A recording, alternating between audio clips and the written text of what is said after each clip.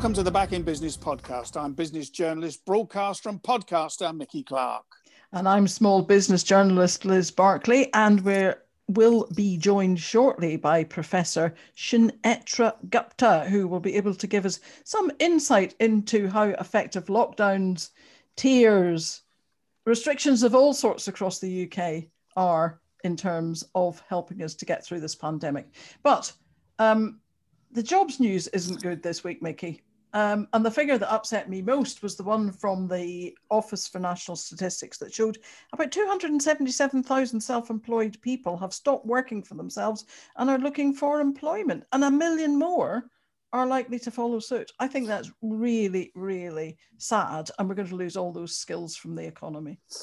Well, I'm not sure the government feels the same way. I don't think they're terribly sympathetic towards the self-employed and freelancers anyway. They'd sooner see them on a payroll and working for a big conglomerate. But yeah, it is sad. And the problem is you've gone into the lockdown back in March, you've come out, you've gone in, shake it all around. And really, a lot of these people just haven't got any businesses left. How can you plan a business? You know, we used to talk about 5-year business plans. It's 5-week business plans now. It's ridiculous. They're not getting the backing from the banks. No one seems to know what support's available and what's not. The message coming out from the scientists and the government, not garbled, but it's certainly confusing. You can understand that many of them have decided to chuck in the towel. The trouble is, a lot of them aren't going to get jobs working for companies. You know, it seems to be this idea that you can go and get retrained and do something else. Well, yeah, some of them can, but not everybody. And that is a real problem. And I think that's something that the government obviously needs to address. Where are the skills going to come from for the new jobs that become available? But to go back to the point about freelancers, and you and I have been freelance for a long, long time, much longer than we care to mention on a public arena platform. Yeah. But, you know, it's not just that I like being my own boss. It's not just that I like the flexibility that it gives me. I take all the risk. I haven't been on holiday for heaven only knows how long because I can't afford to both turn down work and pay for the holiday. If I'm sick, I have to carry all the risk. I still love that way of working though, but I have skills that are really valuable to other businesses and to bigger businesses. And if and I'm not just talking about me, but if 1.5 million of us are no longer around, those skills are not going to be available to firms that are going to create jobs and need skills on a temporary basis. I agree. I know where you're coming from, but it's a buyer's market. And at the moment, the government doesn't feel that we should have any preferential treatment when it comes to taking risks and making plans. They just feel that we should be making a bigger contribution towards tax and national insurance, especially when you consider how much money they've spent on, you know, fighting the COVID-19 epidemic. This week, they're talking about raising taxes, doubling CGT, capital gains tax, going after the freelancers. We've heard it all before. They're going to have to raise money at some point. And the deficit, you know, the difference between money coming in, taxation coming in into the Treasury's coffers and money being spent by the government is going to be £400 billion this year alone. That's a colossal sum. They've got to find it somewhere. They're going to pick the easy targets. I dare say it, the taxman always does. Shall we attempt to have a podcast on this? Because I do think this is a really important issue. But it's partly a cultural thing too, as to how, as you say, the government sees freelance and small business workers. But I think there's a lot to catch up on. So let's talk to Simon and Declan. Simon McVicker, Director of Public Affairs, Policy and Communications, and our business editor, Declan Curry. Where do we start? Simon, what's going on in Downing Street? Yes, well, I mean, this is an ongoing story, but as we heard overnight, Dominic Cummings is out. He apparently resigned before he was pushed. Now, I have been saying for some time that we could see a sequence of events where the Parliamentary Party would move against Cummings first and get rid of him and then give Boris probably one more chance. And if he doesn't shape up, he'll be out.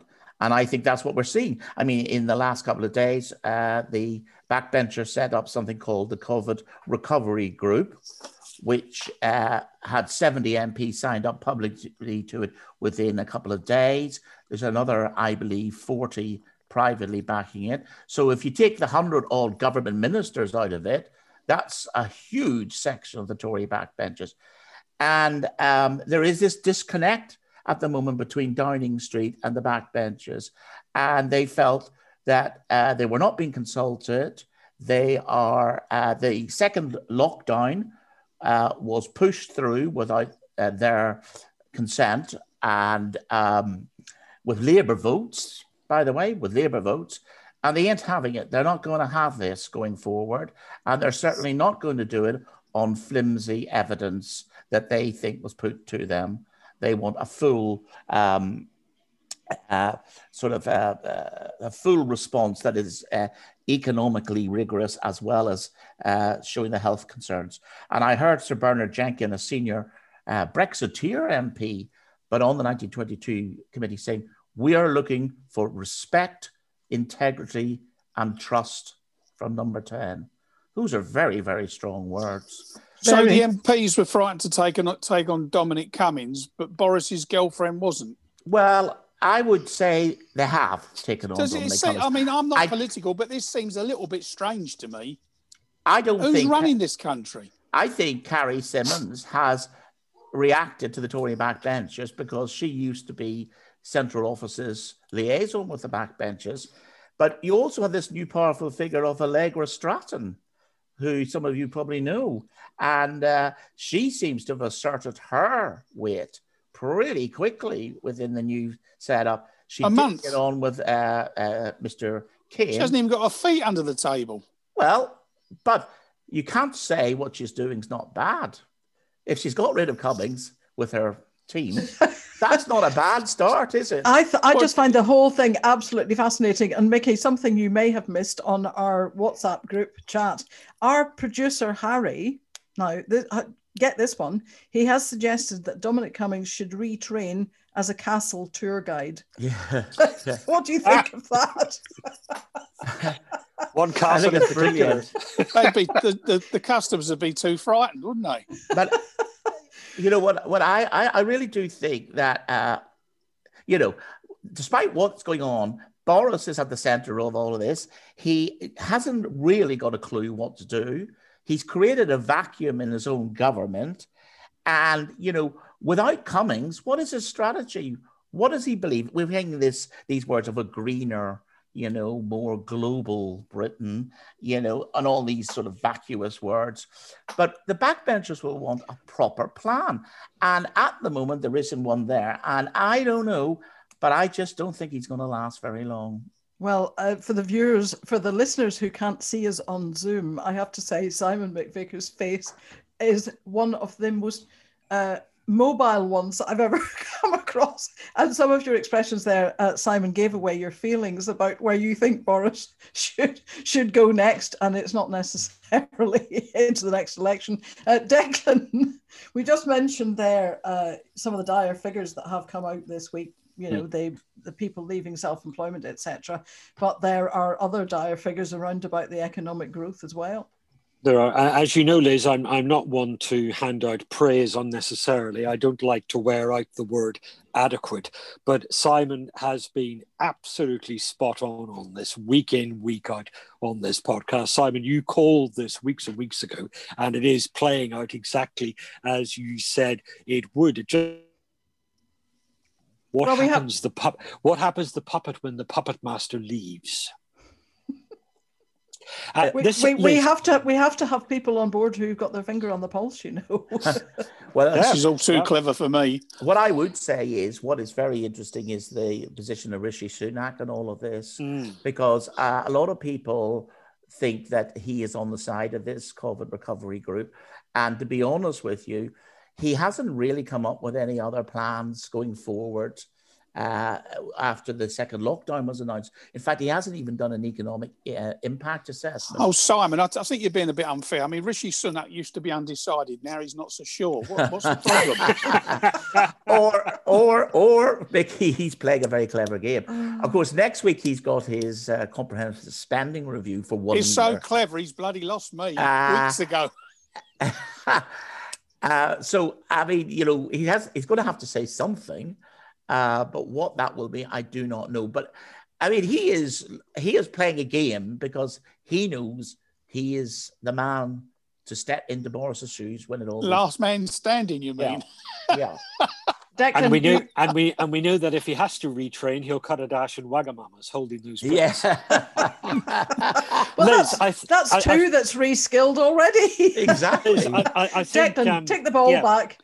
I think this is actually the week where we saw the bright light of optimism at the end of a fairly long tunnel. And that is the news of the breakthrough of the Pfizer vaccine, because that has now changed all the discussions about what the economy and what business might be looking forward to next year. The numbers this year are still pretty stark. This week we heard that we had a huge boom in the economy in July, August and September, a 15.5% recovery. In normal times, that would have us booking brass bands from Barnard Castle it's down cobblers, to Declan, you know that. But you know, Mickey, that's bouncing back from an even bigger slump. From so nothing, the economy is still smaller. The figures are meaningless. Well, they're only meaningless insofar as we wanted one to outbalance the other, and it hasn't happened just yet. And the Bank of England and others are still saying it's going to be next year before we see the economy get back.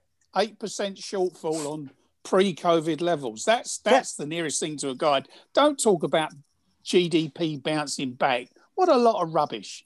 This lockdown is going to make the situation worse. I know. You're missing my point. It bounced back, but even with that huge amount of growth, it's still dwarfed by the slump that we had before. So it's when do we get back to where we were? And that's going to be sometime next year, perhaps towards the middle or the end of next year. When Simon calls the next general election, obviously. When Simon will be prime minister at this rate. I don't believe in this V-shaped recovery. It's the not Bank of England still does. I can't. Yeah, they're right about everything. At the minute now, it certainly isn't. Keep going, Declan. Keep going. It certainly isn't a letter that they taught in Sesame Street many years ago. The other number to watch is the unemployment number. We saw a record number of people made redundant in July, August, and September. What we don't know is what the impact the extension of furlough will have, because the Bank of England and all the others said unemployment could reach 10%, could be 3, maybe 4 million unemployed. Well, that was before furlough was extended through to next March. So that might keep the jobless numbers down. We pay for it. Or might it kick the can down the road? And yet again. But to a point where the economy might be stronger. Yes. So the loss He should have kept it going from day one. And said, that's a whole different discussion. And extend it. Everyone would have knew where they stood. Businesses would have known where they stood. There was clarity there. Instead of that, he faffed around, came up with different schemes, which no one understood. One they realised wasn't even economically worthwhile, and has been quietly dumped. Well, hang on, Mickey. You've just lambasted him for the amount of money he's borrowing. If you'd said from day one, we're going to roll out this scheme, not lambasting him for it. I'm saying they're talking about where they're going to claw it back from next year. Let's get up off the canvas before we start worrying about paying it back. Can I just come in support of Mickey there? That is the next big argument within the Conservative Party, because actually most Conservative MPs agree with what Mickey's saying.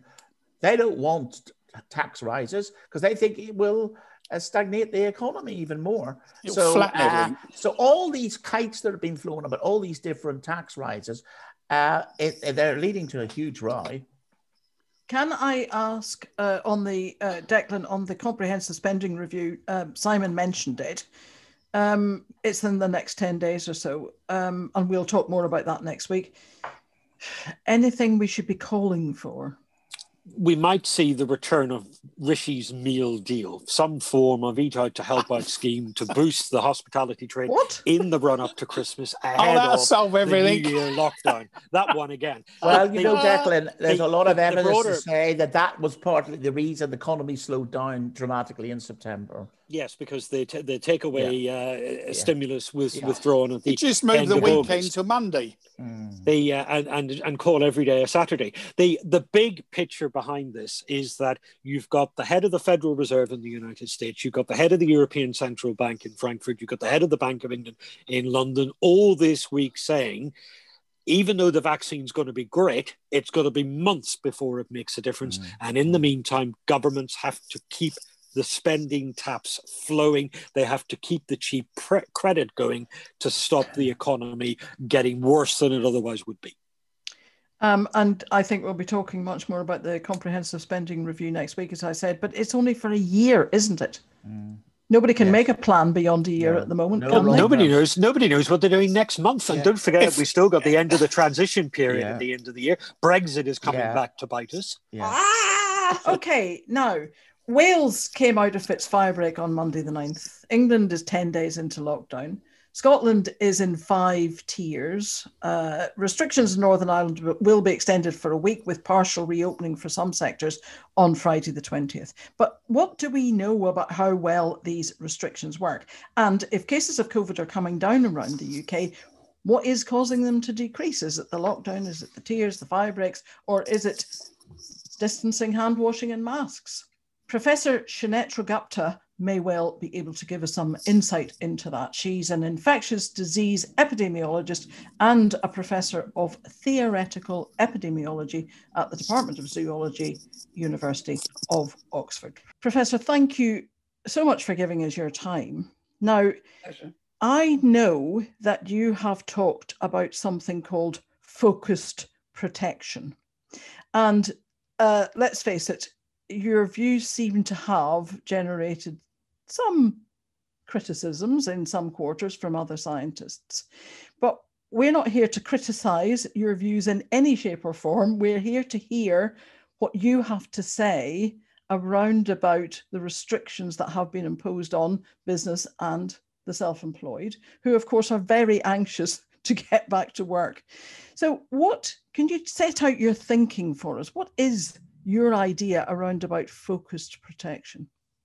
So you just mentioned that, things have changed, infections are going down, and then yesterday there was this apparent spike. All of these, first of all, are kind of uncurated numbers that have been thrown to the public to digest, which I think is a little bit unfortunate because, there's always noise and variation. And so my first thing that I'll say is just to be wary as the general public of these numbers that are just being spat out in your direction. But what you mentioned was you said, well, what is actually what causes these numbers to rise or fall in the first place? Which lockdown measures are responsible for these? Are they the sort of simple, keep social distancing, mask wearing things? I should mention that for most of these things, there are no independent studies that tell us how well they work. So we don't know. And what we do know, I think, is that when you completely lock down a place, that you do get a drop in infections, you do halt the natural spread of infection, and you also halt its dissemination to other parts of the country. So what we're arguing about is, if you like, or what that conversation is about, what's the relationship between levels of lockdown restrictions and COVID-related infections and deaths. And what I'm first going to say is we don't know what the shape of that curve is. And you can argue till you're blue in the face, but there's very little evidence for anything other than, some extreme consequence, such as, proper complete quarantine will stop infections. So we know that. We know what happens at the extremes. And if you do nothing, then of course it will just spread naturally. So those two extremes we know about, but everything in between we don't. What do we know? We know that lockdowns cause enormous harm with serious long-term effects. And in this regard, we ought to think about when we use the word vulnerable, what we've been doing over the last 9, 10, well, since the beginning of the year, is only to think of those who are vulnerable to the virus. Whereas for me anyway, right at the outset, it seemed to me that we were ignoring those who were economically vulnerable. And I guess particularly in, with this podcast, I did think very much of the self-employed and those who are running on small margins, who are, of course, which is of course a condition of any creative enterprise, is that it typically does run on small margins. So those enterprises are severely imperiled by lockdown, of course. And it's misleading to characterize the effects of lockdown as simply economic anyway, because there is huge impact on mortality, health, well-being. And if you look in this country alone, but if you look globally, more internationally, this could lead to, and has already led to, a major humanitarian crisis. So what we know is that lockdowns have such a huge cost that the idea of using them in any way at all to mitigate COVID deaths is problematic. So then what should we do? What can we do about this? Furthermore, lockdowns, even when they're highly successful, only delay the spread, the inevitable spread of a virus. So lockdowns themselves have enormous costs and are not long-term sustainable solutions to the question even of how to keep COVID deaths down. So the solution that we and others have recommended is not to kind of let it rip. In other words, to not have a lockdown and just let the virus do its natural thing, but to focus all these efforts that we're putting into these mitigation efforts and these restrictions, these nationwide blanket restrictions, if we could use those to, we could focus those efforts on protecting those who are vulnerable. And we know who those are, which, one of the great, one of the fortunate aspects of this virus is, characteristics of this virus is that it only does cause deaths in particular people with particular vulnerabilities. And we largely are able to characterize that. So if we could protect those people and permit the rest of the population to function normally and build up natural immunity, then this would be the better solution. Not just for it would be a better solution if you're trying to optimize the level of deaths and harm overall in the society. And it might even be the better way to protect people from dying from COVID. Because when you have lockdowns, what you're doing is, instead of letting it rip, you're letting it drip. And that there are studies that show that that could in fact lead to higher COVID deaths. But the more important fact is that it leads to a lot of non-COVID deaths. So what we're proposing is a middle ground between let it rip and let it drip, which again, as I said, materially involves protecting the vulnerable and allowing the rest of the population to go about their business as usual. Well, now, what you have said is, if we could focus the restrictions on those who might be most vulnerable, could we? Is that possible? In this country, we've got people who live closely packed together. We've got multi-generational households. We've got children coming home from school now in this second lockdown, maybe not the first one, but possibly bringing home the virus with them. We've got, if the rest of us who are not vulnerable are allowed to go about our daily lives and go to work, the chances are we may be bringing home the virus. We may be asymptomatic and we do not know that we have it. And of course, there's always the risk of long COVID, which we've been hearing a lot about. So when you say, if we could focus those restrictions, do you think that it is possible? Well, obviously I do, otherwise it would be very irresponsible to suggest that. So I can break that down a little bit into what we think is possible. But remember, first of all, we're talking about what can we do in the face of alternative, which is to lock down society and cause huge numbers of deaths. So it's not a trade-off between locking down and protecting the vulnerable. I think protecting the vulnerable is something we have to do anyway. And I think lockdown, personally, I don't think it's an option at all unless we are willing to accept a lot of extra deaths and a lot of distress otherwise. But how do we do that? How do we go about best protecting the vulnerable? Well, first of all, a large part of the deaths and the problem it resides within the care homes and hospitals. So if we can make those infection-free, and there are very good reasons and very good models to follow there, that would take care of a large part of our problem. And of course, it is in fact part, in a way, it's nested within the blanket lockdown strategy anyway. And then we come to the community transmission.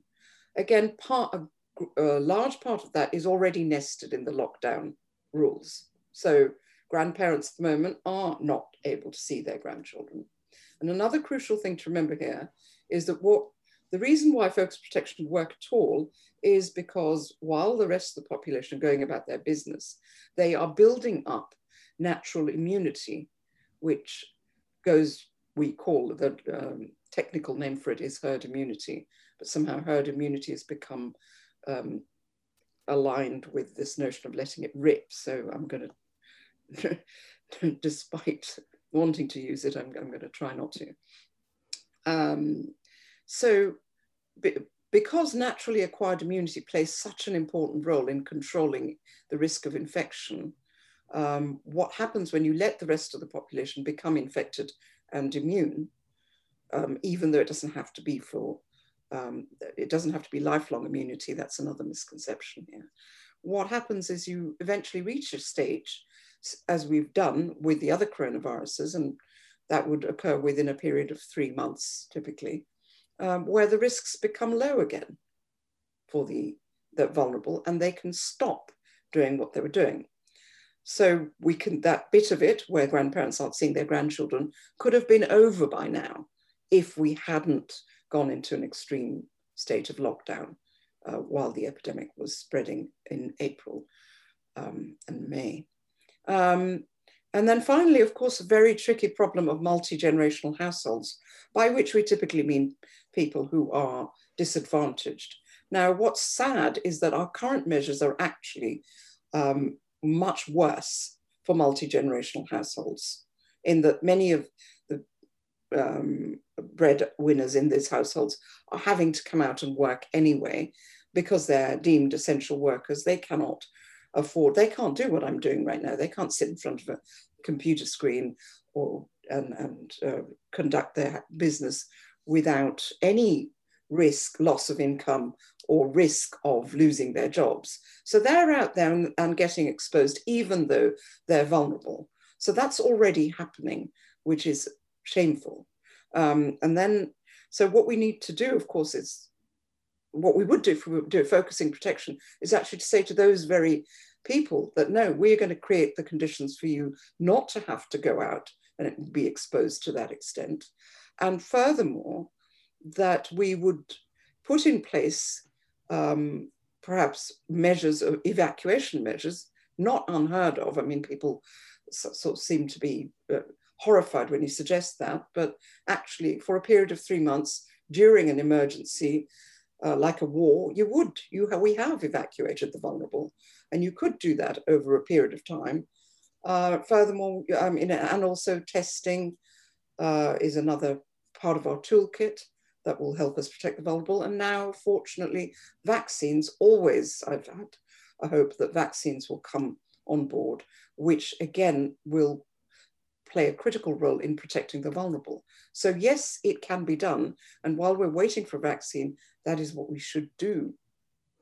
Can I just ask you about the naturally acquired immunity? What kind of level of immunity are we talking about? How likely is it that we could acquire a level at which we would therefore be able to, you used the phrase kick the can, but I don't mean that we could ride this out, I suppose, until the vaccines come along? But it's not about riding it out until the vaccines come along. Naturally acquired immunity is always going to be the main way that we control the risk from coronavirus. That is how we live with all the other 4 coronaviruses that are circulating right now.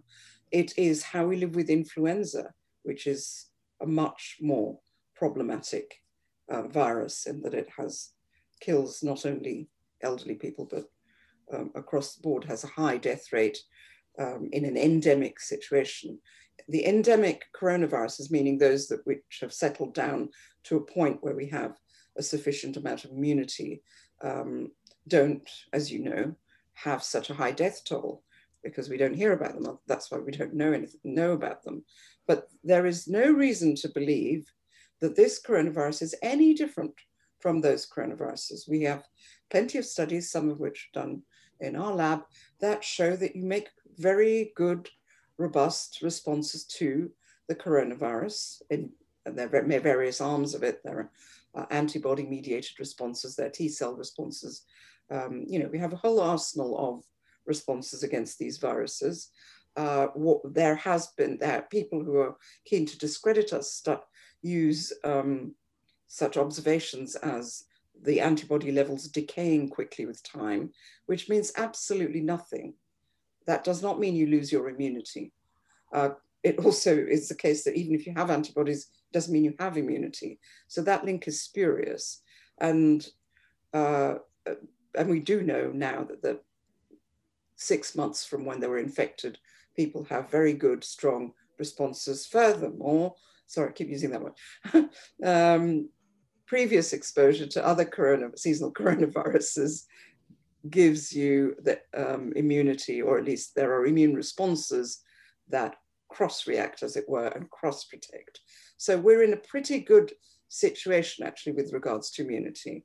The other issue, whether we have immunity at all, but then the other issue is how long does it last? And it's not likely to be lifelong, like measles. Because again, going by the other coronaviruses, which seems to be a sensible, reasonable thing to do, you would say that you get reinfected every 3 or 4 years, but without symptoms. And this is the case for a bunch of diseases with which we live. So that's where we should be heading. The vaccine will help nonetheless protect those who are vulnerable, even in these circumstances. And actually, this is the only way we can protect those for whom a vaccine might not work. Many of these vaccines don't work in the elderly because their immune systems are compromised through age. They have what we call immune senescence. So the only way they would be protected is if we have a level of naturally acquired immunity in the population. This can happen, does happen, and at the rate at which we lose immunity or lose antibodies is not an issue here. It's a very complex picture, obviously, and I think we've all become fireside epidemiologists who perhaps think we know more about this than we do. Obviously, from our point of view, we're really worried about small businesses and self-employed people. As we said at the beginning of the podcast, hundreds of thousands of self-employed people are giving up the dream of working for themselves because they can't carry on financially. That's the concern that we've got, that we will see more people leaving self-employment, more small businesses going under. But there are lots of other concerns around the long-term impacts, and you mentioned some of those. But what do you see the long-term impact being if we carry on down the intermittent lockdown route or restrictions route, the fire breaks and so on? Well, I'm not an economist, but it seems to me that they would be devastating. I think that the life and blood of an economy must be the smaller businesses, the smaller enterprises. There has been, in the last 20 years, a focus away from them. I mean, because even in academia, the sort of smaller grant that enables the innovation and the creativity, the space for that has shrunk in favor of the sort of bigger consortia type grants. So I think this, and you know, I'm also an author, and in the literary world of literary fiction, again, there was, particularly 20 years ago, there was this big movement towards that one kind of model which these lockdowns will favor, which is the highly resilient kind of big market, one, you know, big commodity, big market, high margins model, which I think is just inimical to innovation, and also is terrible for the consumer because it restricts their choices enormously. So I think that that's a real tragedy. I mean, apart from the personal tragedy of having set up your own business and then watching it just dissolve in front of your eyes, taking that risk to be self-employed. I mean, these are all amazing risks that people take. And I mean, my heart absolutely goes out to them and has done from the beginning, which is why I'm here talking to you.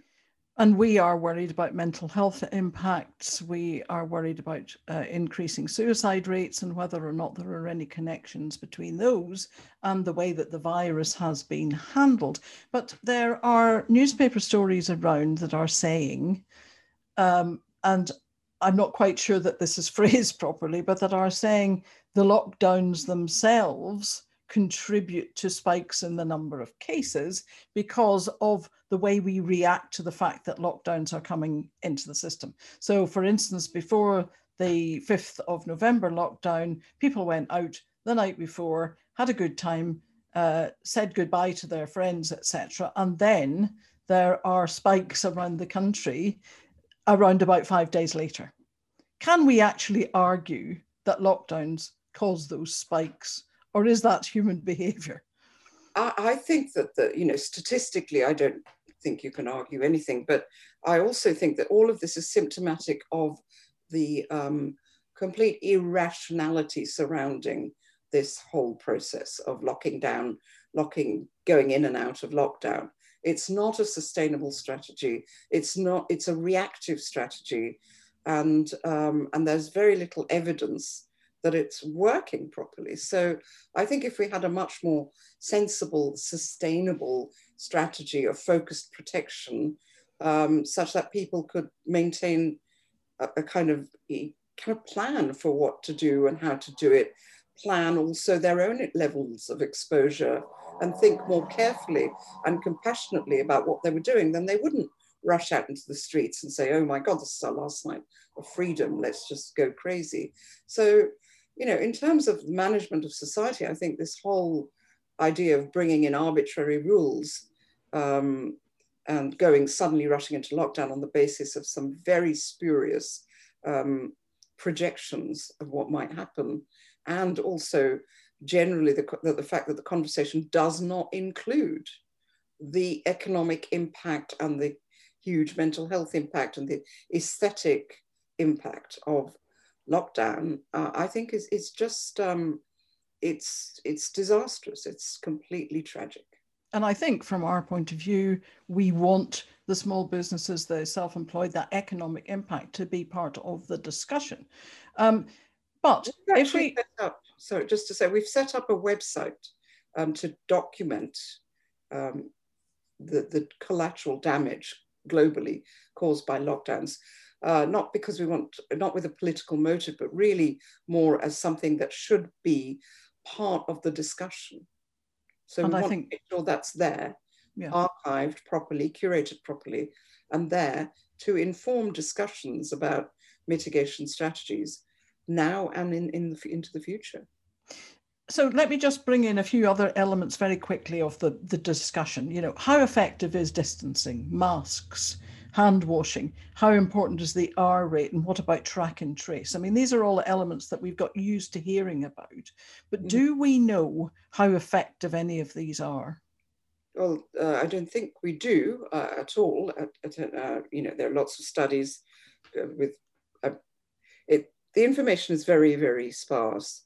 And we couldn't possibly say whether masks work. I mean, you know, Sweden managed without masks, and other places you wear masks. I would say, though, that, you know, social distancing and mask wearing is something that you might want to do at a personal level. I mean, if you are vulnerable, that might be quite sensible. And it's important to separate what happens at an individual level from a community mandate.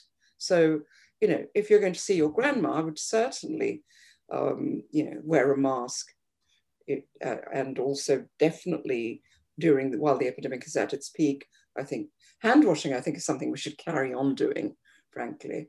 But social distancing, when infection levels are high, and particularly for those who are vulnerable. So rather than being completely isolated, people who are maybe, you know, a 75-year-old person in reasonable health might just say, well, I'm not going to self-isolate. I'm going to see my grandchildren, but in the garden. So I think we can make sensible individual decisions based on our sort of understanding of what social distancing and masks might do. But to have a complete community-wide mandate seems, based without any proper evidence, seems a bit extreme to me. So that's one. What else? I was just thinking, of course, that in health settings, so for instance in the NHS, obviously proper equipment is very, very important, and masks are part of that. But also I was wondering about the track and trace system and whether or not that can be effectively used in the wider population. Or again, is that something that really needs to be focused around about health professionals? I think that needs to be used around, again, in the protecting the vulnerable. So focusing protection, I think obviously testing can be a very useful tool in that regard.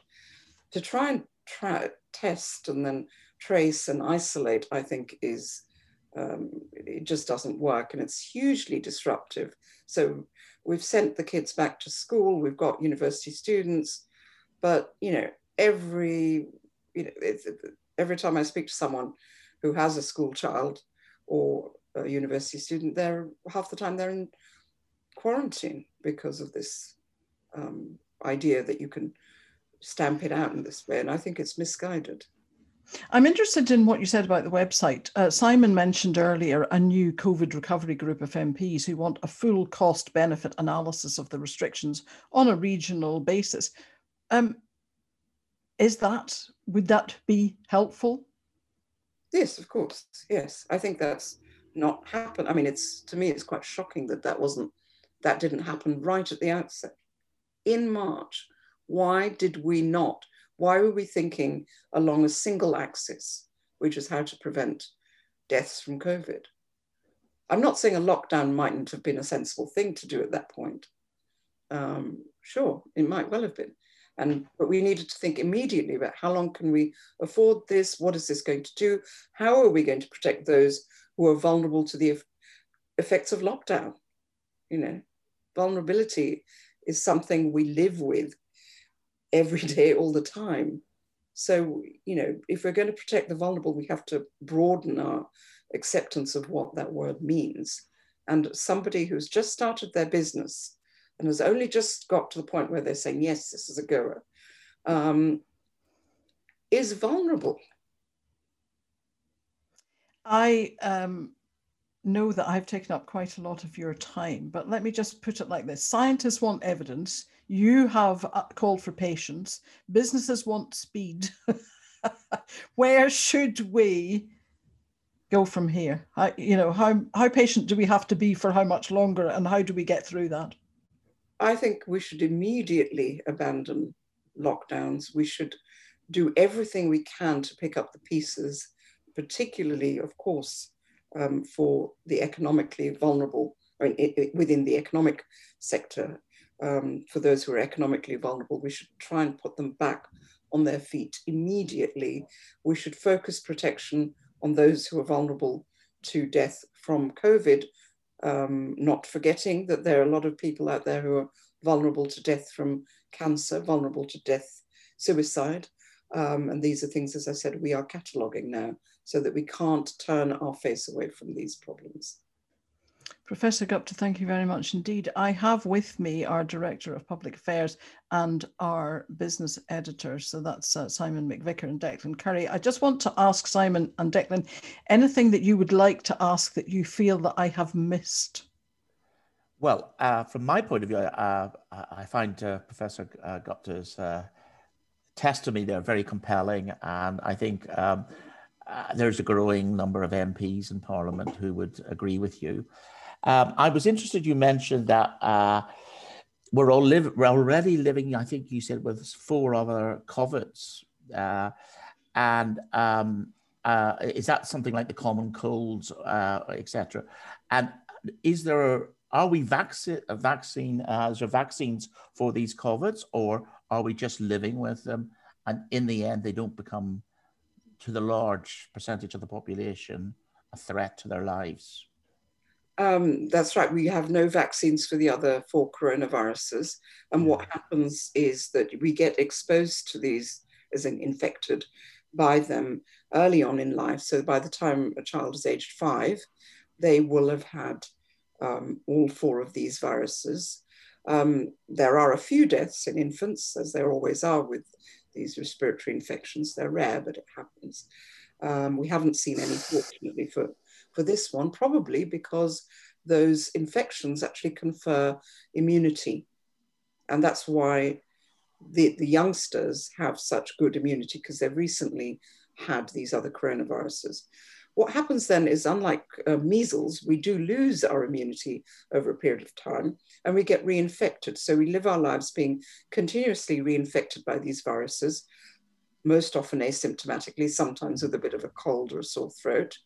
And then we get old and we lose our ability to fend them off. And so there are deaths in the elderly from these coronaviruses. So that's the sort of basic picture where I think we should be headed with this one as well. And that applies to a whole range of other respiratory viruses too. And generally, these COVIDs are not as dangerous as say, a flu would be, a bad flu. That's correct. Okay, thank you. And Declan? Professor, thank you so much for your time today. We're grateful to you for being part of our discussion. I find it helps sometimes to go back to sort of basic principles on this. Do we agree that this is a life-threatening condition? Which is a life-threatening condition? That coronavirus is a life-threatening condition. It is to some people who are vulnerable, it is, but and that there is no natural immunity present in society of any significant nature. No, I do not agree with that at all. I think that's something that has been used in all the models that have been made, and I think that is misguided, incorrect, because if you consider the time courses of infection, what fits it best is a significant contribution of naturally acquired immunity, and that is what fits the biology best as well. 2 important groups of scientific knowledge on this, SAGE, which advises the government, and then Independent SAGE, which is headed by the government's former chief scientific advisor, both say that the levels of immunity in the population stands at 8%. I think they're wrong. And that immunity diminishes so sharply over time that any suggestion of herd immunity from letting the virus spread is dangerous, unscientific nonsense. I think they're wrong, and I would like to invite them to have a public debate with me on this matter, which they have all avoided. Well, I see. Wrong, I can show they're wrong. I can run a simple mathematical model. I can post those results I already have in various essays and manuscripts. They're simply wrong. It's not true. The rate of loss of immunity does not impact on the development of herd immunity. I don't think anyone in SAGE is saying that, because they would be contradicting what they said themselves in March. I'm looking at the statements of members of SAGE online as I'm speaking to you. It's not exactly a group of people who are avoiding the public limelight. The point I'm getting to is this. They are wrong, I think. Okay. And I would like to debate it. There is no reason to believe immunity decays. There is no reason to believe that we will not reach the same accommodation with it as I just discussed with Declan, as we do with the other coronavirus. Sure, but this is not a dry academic debate. The consequences of this are lethal. And the point is that this is something that is why they're debating this with me. This is something that is spread by social contact in the air, on surfaces. We don't know who's got it because so many people are not displaying symptoms and yet are spreading it. And that is why we have lockdowns. That's why we treat this differently from the cold and from the flu. Why would we treat that different? Nothing you've described to me is different to the flu or the cold. Because if you've got the flu, you know you've got it. You've got the symptoms. You could be walking around. You could be walking around with coronavirus in a bus queue, on the tube, in a coffee stall, spreading it without knowledge. Okay, Declan, I'm going to cut you off there. How do you think 30,000 people die of flu, or might die of flu in a year? Where do you think they got it from? They also got it from asymptomatic people wandering around giving it to them. Yeah. So this is not unusual. There's nothing unusual about this situation, except there are a lot of, to start with in March, obviously, or earlier on, a lot of people had never encountered this virus before. And so what we needed to do was protect those who might die of this and allow the rest to build up immunity so that we could reach the same level of accommodation that we do with other coronaviruses. Thank you, Professor Gupta. I am going to stop it there because, as you can see, the debate will rage on. Yes. And what we would really like is to be able for you to talk to some of the sage scientists, perhaps on this podcast, because we would like to hear that discussion. Refusing to engage with me on this. Yes, so we'll put out the call. If anyone would like to engage in the discussion, then please do give us first refusal at hosting that debate. It has been really enlightening to talk to you. Yes. Thank you very, very much. Thank you very much for taking the time to join us. And we just wish that when we come out the other end, you would come back and talk to us about where we go from there in order to make sure this never happens again. I just wish good luck to everyone who is listening. Absolutely. Thank you very much. Thank you very much indeed. Bye-bye. Now, that's been a brilliant conversation. Simon and Declan, can you please stop beating each other up? Well, let's have a think about what Professor Gupta has said to us there. Mickey, you were listening avidly. What did you think of what the professor said?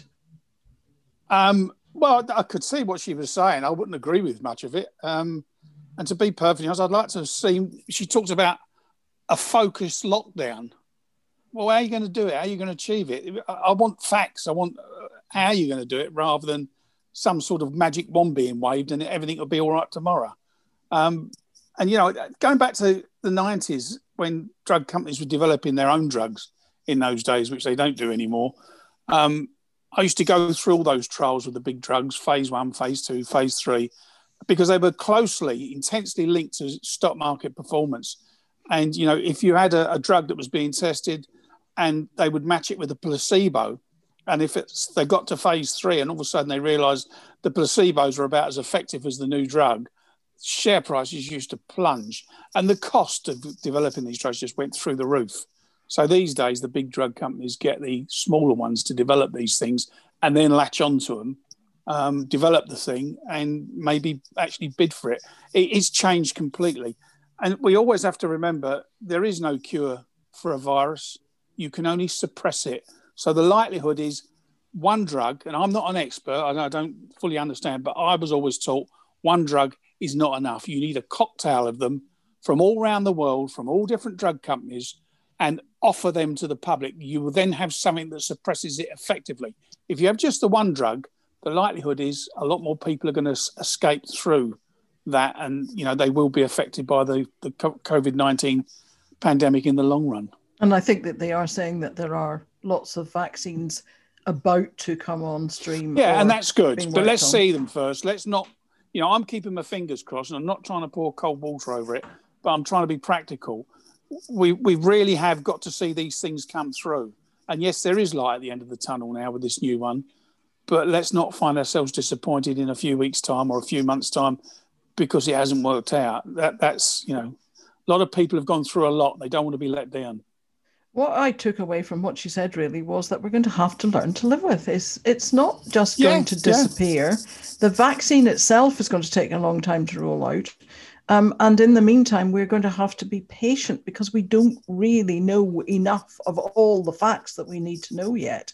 And is this a drug that is, you know, is this a disease, a virus that's going to mutate at some point? But they're all talking about mink in Denmark. But if it mutates, then we've got a whole series of new problems. And we need new drugs for that. We live with flu, but we don't have a crystal ball. You can't plan what next year's flu is going to be and arrange a drug. It doesn't work that way. We have to live with it. I think Declan was about to do his mink impersonation again. Yeah. If you didn't join us last week, Declan did a wonderful impersonation of a mink last week. It's one of the best impersonations of a mink I've ever seen. It's not exactly a competitive field, that is. Any thoughts, Declan, Simon? Any thoughts? Their small businesses want to get back to work, and actually, look, I don't feel that it's going to be a short. Look, let's be realistic about this. What she's saying is common sense. She's saying lockdowns don't work; they're too blunt an instrument. We haven't succeeded in the last 10 months in getting rid of this thing. We've just pushed it down the road a bit. You know, we're living with other COVIDs in our society, which we built up immunity to. And as Mickey correctly says, you cannot vaccinate against these COVIDs, really, because they just don't work in the long term. So we have to build up a sort of immunity within the community. And we are, unfortunately, some people are going to die in the short term until this is going to happen. But if we keep locking down the economy, we are going to cause untold damage to people's health and well-being in other ways. And I'm afraid, I don't care what SAGE and Alternative SAGE say, we've got to get some realism into this debate. I think this is where the Conservative MPs are coming from in the COVID recovery group. And I don't believe they will vote for another lockdown. So it'll be up to the Labour Party then to decide what they're going to do. And how do you feel about that, Declan? Because I know you take a slightly different view. Yeah, this thing spreads through social contact, and the longer it spreads, the faster it spreads. It accelerates away. It's an exponential increase. And if you want to see a damaged economy, just imagine what you see if we let this thing rip. But that's not what the professor's suggesting. To be fair, she is not suggesting we let it rip. She's been quite clear on that.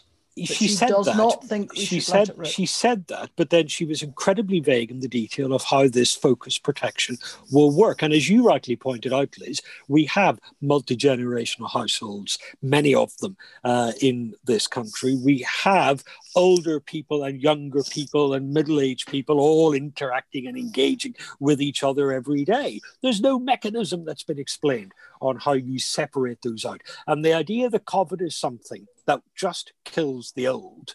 First of all, where did we ever get the idea that we can let the old die and not worry about it? Secondly, it does kill the young. And it does injure the young, and it does cause very few. Simon, not very few. And we also have long-term health damages. And if you want to see a damaged economy, try building economic strength on the back of a population that is permanently weakened by this disease. So how long do you want to lock down the economy for, Declan? When can we open the economy again? We can open it when we have a better handle on who has this and who has to be isolated. And that can only be done when we have the type of testing system in this country that they've already got in places like South Korea, where they've got a proper handle on this. This is a failure of government and a failure of testing. Okay, we are at that point where I usually say we've got to wind this up now. These two are going to carry on arguing in the background.